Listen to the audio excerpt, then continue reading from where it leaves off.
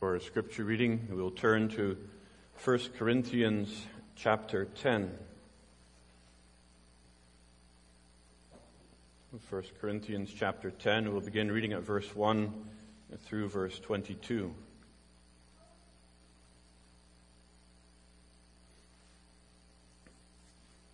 Hear now the word of the Lord. 1 Corinthians 10. Moreover, brethren, I do not want you to be unaware that all our fathers were under the cloud. All passed through the sea. All were baptized into Moses in the cloud and in the sea. All ate the same spiritual food, and all drank the same spiritual drink. For they drank of that spiritual rock that followed them, and that rock was Christ. But with most of them, God was not well pleased, for their bodies were scattered in the wilderness. Now these things became our examples, to the intent that we should not lust after evil things, as they also lusted. And do not become idolaters, as were some of them, as it is written, the people sat down to eat and drink and rose up to play. Nor let us commit sexual immorality, as some of them did, and in one day 23,000 fell. Nor let us tempt Christ, as some of them also tempted and were destroyed by serpents. Nor complain, as some of them also complained and were destroyed by the destroyer. Now all these things happened to them as examples, and they were written for our admonition, upon whom the end of the ages have come. Therefore let him who thinks he stands take heed, lest he fall. No temptation has overtaken you, except such as is common to man. But God is faithful, who will not allow you to be tempted beyond what you are able, but with the temptation will also make the way of escape, that you may be able to bear it. Therefore, my beloved, flee from idolatry. I speak as to wise men. Judge for yourselves what I say. The cup of blessing which we bless, is it not the communion of the blood of Christ? The bread which we break, is it not the communion of the body of Christ? For we, though many, are one bread and one body, for we all partake of that one bread. Observe Israel after the flesh. Are not those who ate of the sacrifices partakers of the altar? What am I saying then? That an idol is anything, or what is offered to idols is anything? Rather, that the things which the Gentiles sacrifice, they sacrifice to demons and not to God. And I do not want you to have fellowship with demons.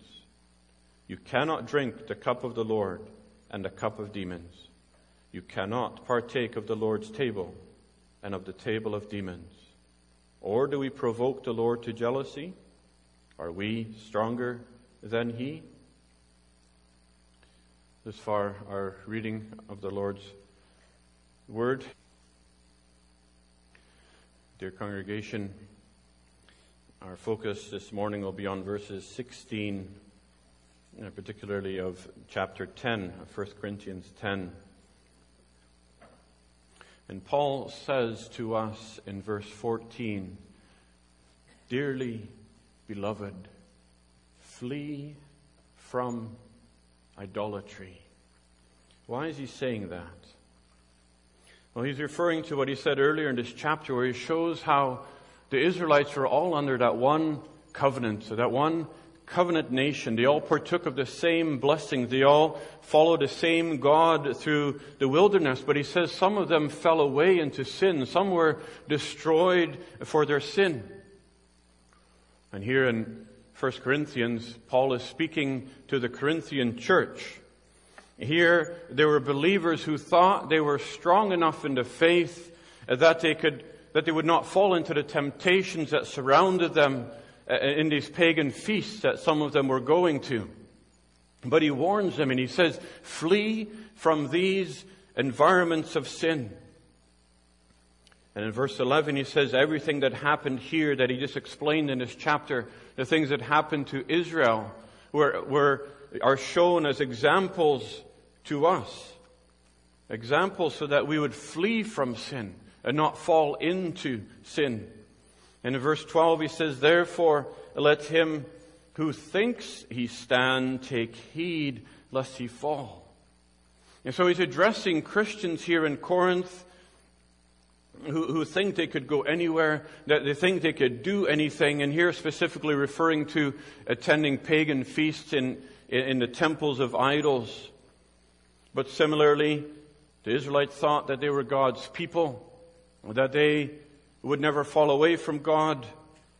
But this example shows that many of them had a false sense of security. Their faith was not in God alone, but only in the externals of the religion that they followed. And it's interesting that in this context here, Paul now brings in these verses about the Lord's Supper. We need the Lord's Supper. It's prepared by God for His people to have real communion with Him. He uses it to strengthen the faith of His people through the work of His Holy Spirit by the means of these signs that He gives. But Paul here, he holds that in contrast to these Corinthians' presence, these Christians' presence at the feasts of the pagan temples. And he says that's an affront to God because just being present there, partaking in those feasts, is a real participation with the religion and the spirits that are behind those idols. And so that's why he warns them. He says, dearly beloved, dear friends, is what he's saying, flee from idolatry because you cannot participate in both. And so he explains that in verse 20 and 21. In the second half of 20, he says, I do not want you to have fellowship with demons. You cannot drink the cup of the Lord and the cup of demons. You cannot partake of the Lord's table and of the table of demons. And that's also why we are called to examine ourselves in the week of preparation before the Lord's table to see if that our single focus is in Christ, in God through Christ and nothing else. To examine if our faith is in Christ alone, that our lives are not mixed with sin, that they're not tainted with the sins of this world, that we're not trying to live a double life or a double standard, that we do not have a false foundation for our faith. And so we're to come to church, we come to the sacrament, relying on God alone, unreserved, unmixed, not careless but focused in heart and in life. And one example that I read in Genesis 35 of Jacob. God came to Jacob and reminded him to come and worship him in Bethel. When Jacob had to flee from Esau, if you remember the story, Esau wanted to kill him, so Jacob had to flee. And the Lord met Jacob on the way. And Jacob promised, he vowed to God, and he said, if you will bring me back safely, I will worship thee for the rest of my life. I will serve thee. And here Jacob is meandering his way back home now after being gone for 20 years, and God reminds him of this vow. And he says, return to Bethel now and worship me. Remember the vow you made. Now what does Jacob do? Jacob prepares himself and his family. And in Genesis 35, he says to his family, now put away all your idols, purify yourself, change your clothes, and prepare to worship God. And then they travel to Bethel. Then they set up the altar. And then they worship God. This morning again, we have that renewed call in our lives to put away everything in our lives that is contrary to God and to Scripture. To draw near at the Lord's table, where through these simple elements God enables you to have communion with God. And so our theme this morning is the bread of communion. In 1 Corinthians 10, verse 16, it says, "The cup of blessing which we bless, is it not the communion of the blood of Christ? And the bread which we break, is it not the communion of the body of Christ? For we, though many, are one bread and one body, for we all partake of that one bread."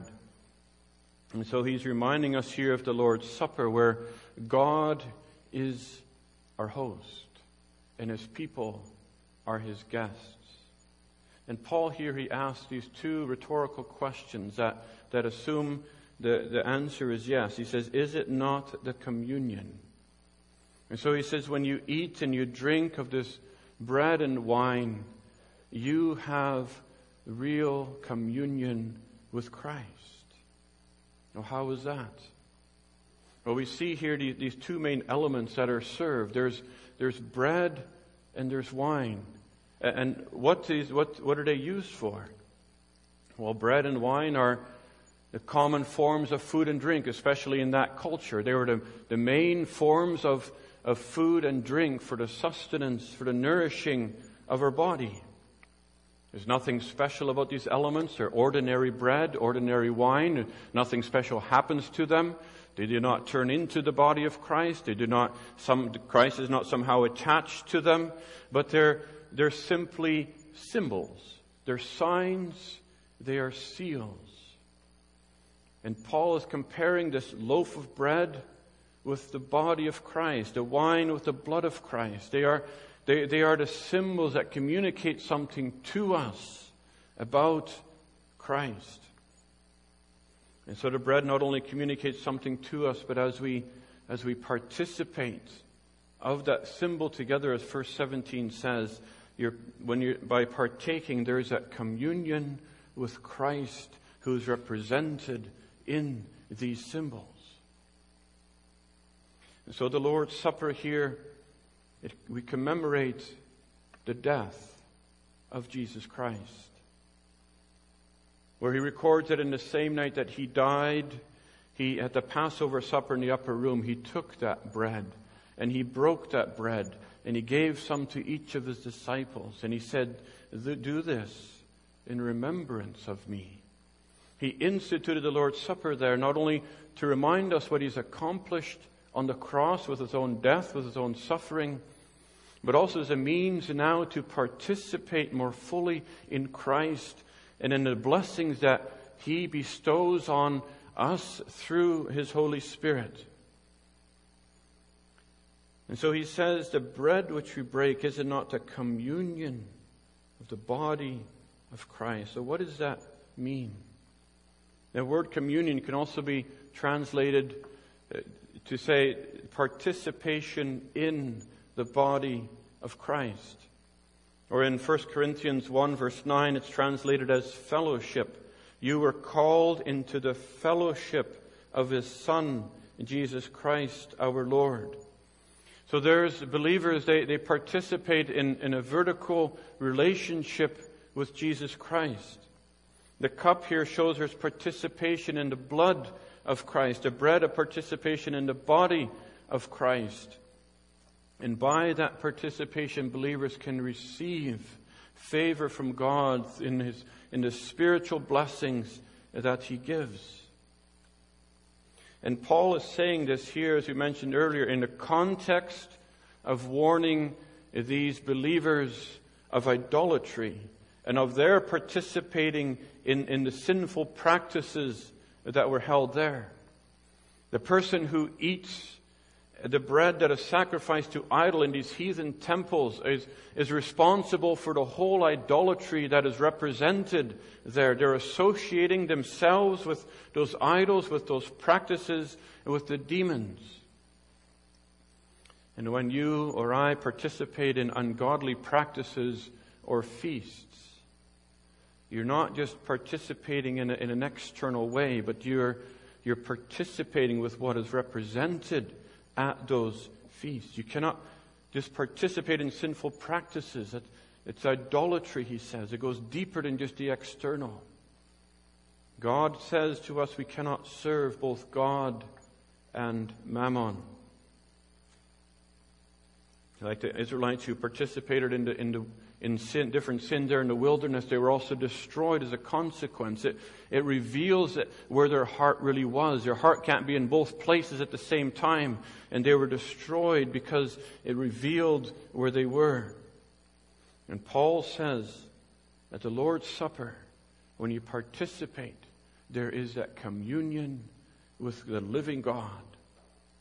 And to have that communion with the living God, we're also required to flee from all idolatry. And so these elements that the Lord gives, these simple elements of bread and wine, God uses them as means to draw us into the knowledge of Himself, into that communion with Christ. And so when we see these signs, what does it show us? Well, we see first that it points us to the cross, where it speaks of the Lord Jesus Christ who was crucified. That there is a communion with the body of Christ. There's a partnership with His body. But those elements, we are to be reminded then of the sinfulness of our sin. We know how easily we can be influenced by this world. How quickly the Israelites were drawn away by the things that they saw. How quickly we can be drawn away during the week by this world. And we mingle with the world as if it doesn't really matter. But here, Christ shows us how He had to suffer, how He had to die because of sin. Sin caused the crucifixion and death of the Son of God. It teaches us to see our sin for what it really is. That this Lord's Supper is then also instituted to stir up that renewed repentance for our sin.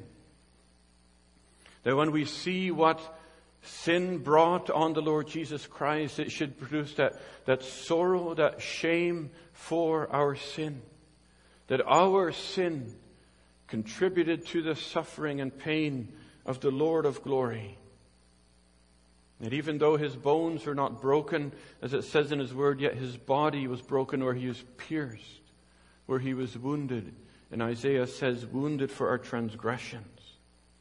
The breaking of bread shows and reminds how His body was broken. Isaiah says that the Lord laid upon Him the iniquity of us all. Where He was wounded for our transgressions. Where He was bruised for our iniquities. And when we see that wine that is poured out, we're pointed to Calvary, where His blood was shed, where His blood was poured out on the cross. That shedding of blood representing the death of the Lord Jesus Christ because of sin. It shows us that God could not leave sin unpunished. And that rather than leave it unpunished, He punished it in His own Son, Jesus Christ. The Israelites, many of them died in the wilderness when they drifted off into those sins. But here God has chosen to punish sin in His only begotten Son, so that we need not perish as those Israelites did. And it should cause a fresh pain and a fresh sorrow for our sin. Cause us to flee from all idolatry, to flee from all sin. When we see that wine poured out and the bread broken. But then also, secondly, the Lord's Supper is especially intended to stir up our faith in Christ. Our sorrow and our conviction, it must lead us to take hold of Christ who died for sin. That as we eat and drink of these elements, we are to think of Christ and how we need to feed on Him spiritually, just as we receive these elements physically. How we need Him for the strengthening of our faith, just as our body needs food and wine for the strengthening of our body. And as we participate in this sacrament, we commune with God through them as we consider Christ that we see in them. Partaking of the signs represents how we must receive Christ by faith. That as we receive these symbols, so we receive Christ spiritually by faith. It's a representation of what happens by faith.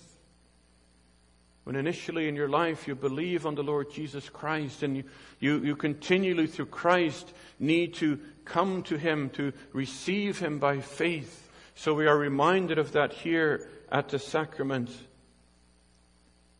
And it shows that as this bread and wine nourish and strengthen our bodies, this crucified body and the shed blood of Christ are said to be the true food and drink for our souls, to nourish us for eternal life. Not only are we to flee from all idolatry, but continue to flee to Christ. And this is a place where we're reminded and strengthened in doing so.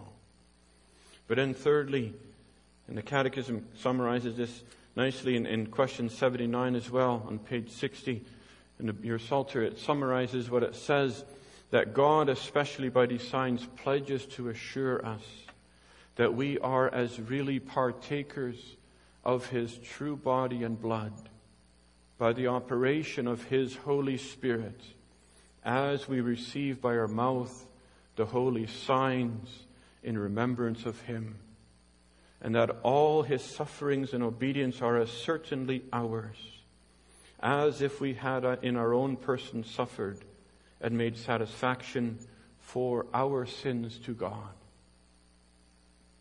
God spreads this table here before you to assure you that Christ is yours by faith, that everything that Christ has merited in His death and life and resurrection is imputed to you by faith. Is it not a communion of the body and blood of Christ? This is Christ who suffered, who died, and who was bruised for our sin. God is saying then, as you partake of this bread and wine, do not just take it as empty symbols, but take it as Christ, your Savior, who died and rose for you. We are to see Him as we consider these signs. And this is where we receive the strengthening of our faith, that nourishment of our soul. Here you are assured of that pardon that comes through the blood of Christ. Here you are assured of that righteousness that He has merited for His people through His broken body. Christ has there fully accomplished His work of salvation.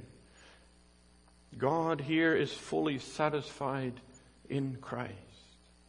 And here He assures that salvation is freely bestowed on all those who are in Christ by faith.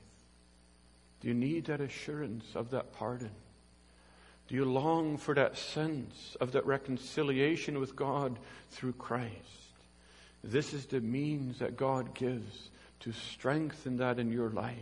And He says then, take it and eat it and believe. Here's the nature of faith. Here to rest in Christ alone through these means, to renounce the world, and to cling to Christ here alone. And then fourthly, He received a sacrament is instituted for the strengthening of your faith. And it's a means by which we can receive more and more of Christ. Just like God ordained preaching to save sinners, that preaching has been given by God, even as it says that by the foolishness of preaching, it's given to save those who believe. The preaching is set apart as that special means that God gives.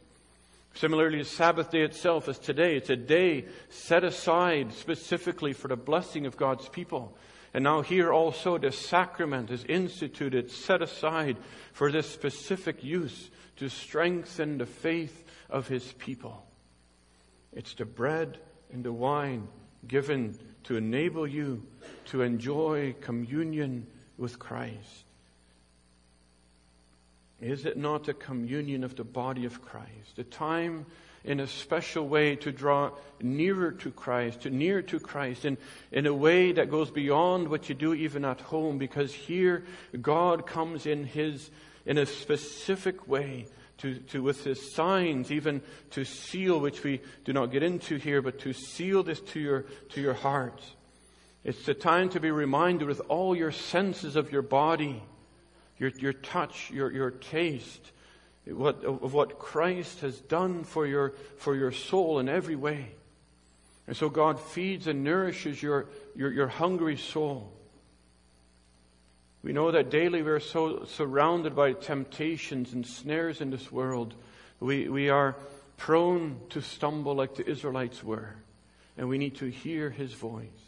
We need to feel His presence. We long to be more united to Christ through our life.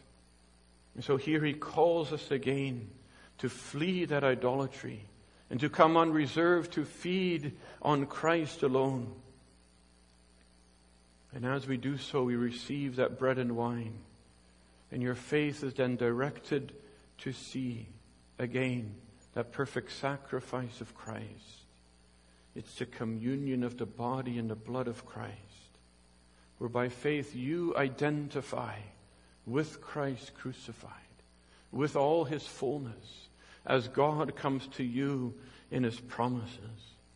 It symbolizes how Christ has died for those who believe on Him, how He took your place, that He took away that cause of eternal death, which is your sin and your misery.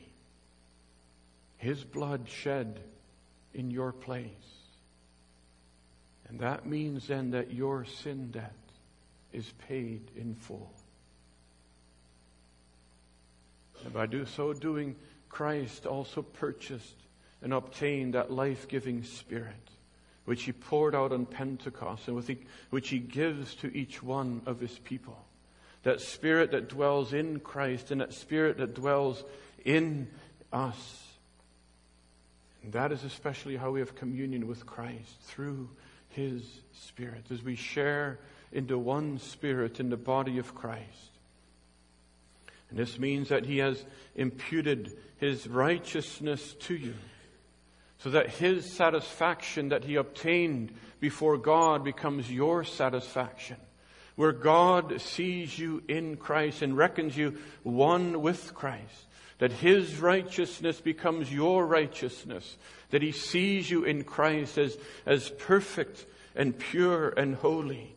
His pardon and His righteousness are yours. And He spreads this feast to you, before you, to commune with you, to communicate that grace to you and that love.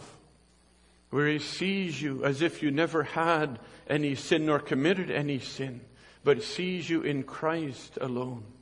This is what this feast is intended to do. And then Paul says, the bread which we break, is it not a communion of the body of Christ? Can we then come and participate in the broken body and shed blood of Christ, to receive again of the Lord that strengthening of our faith as we remember what He has done for us? Amen.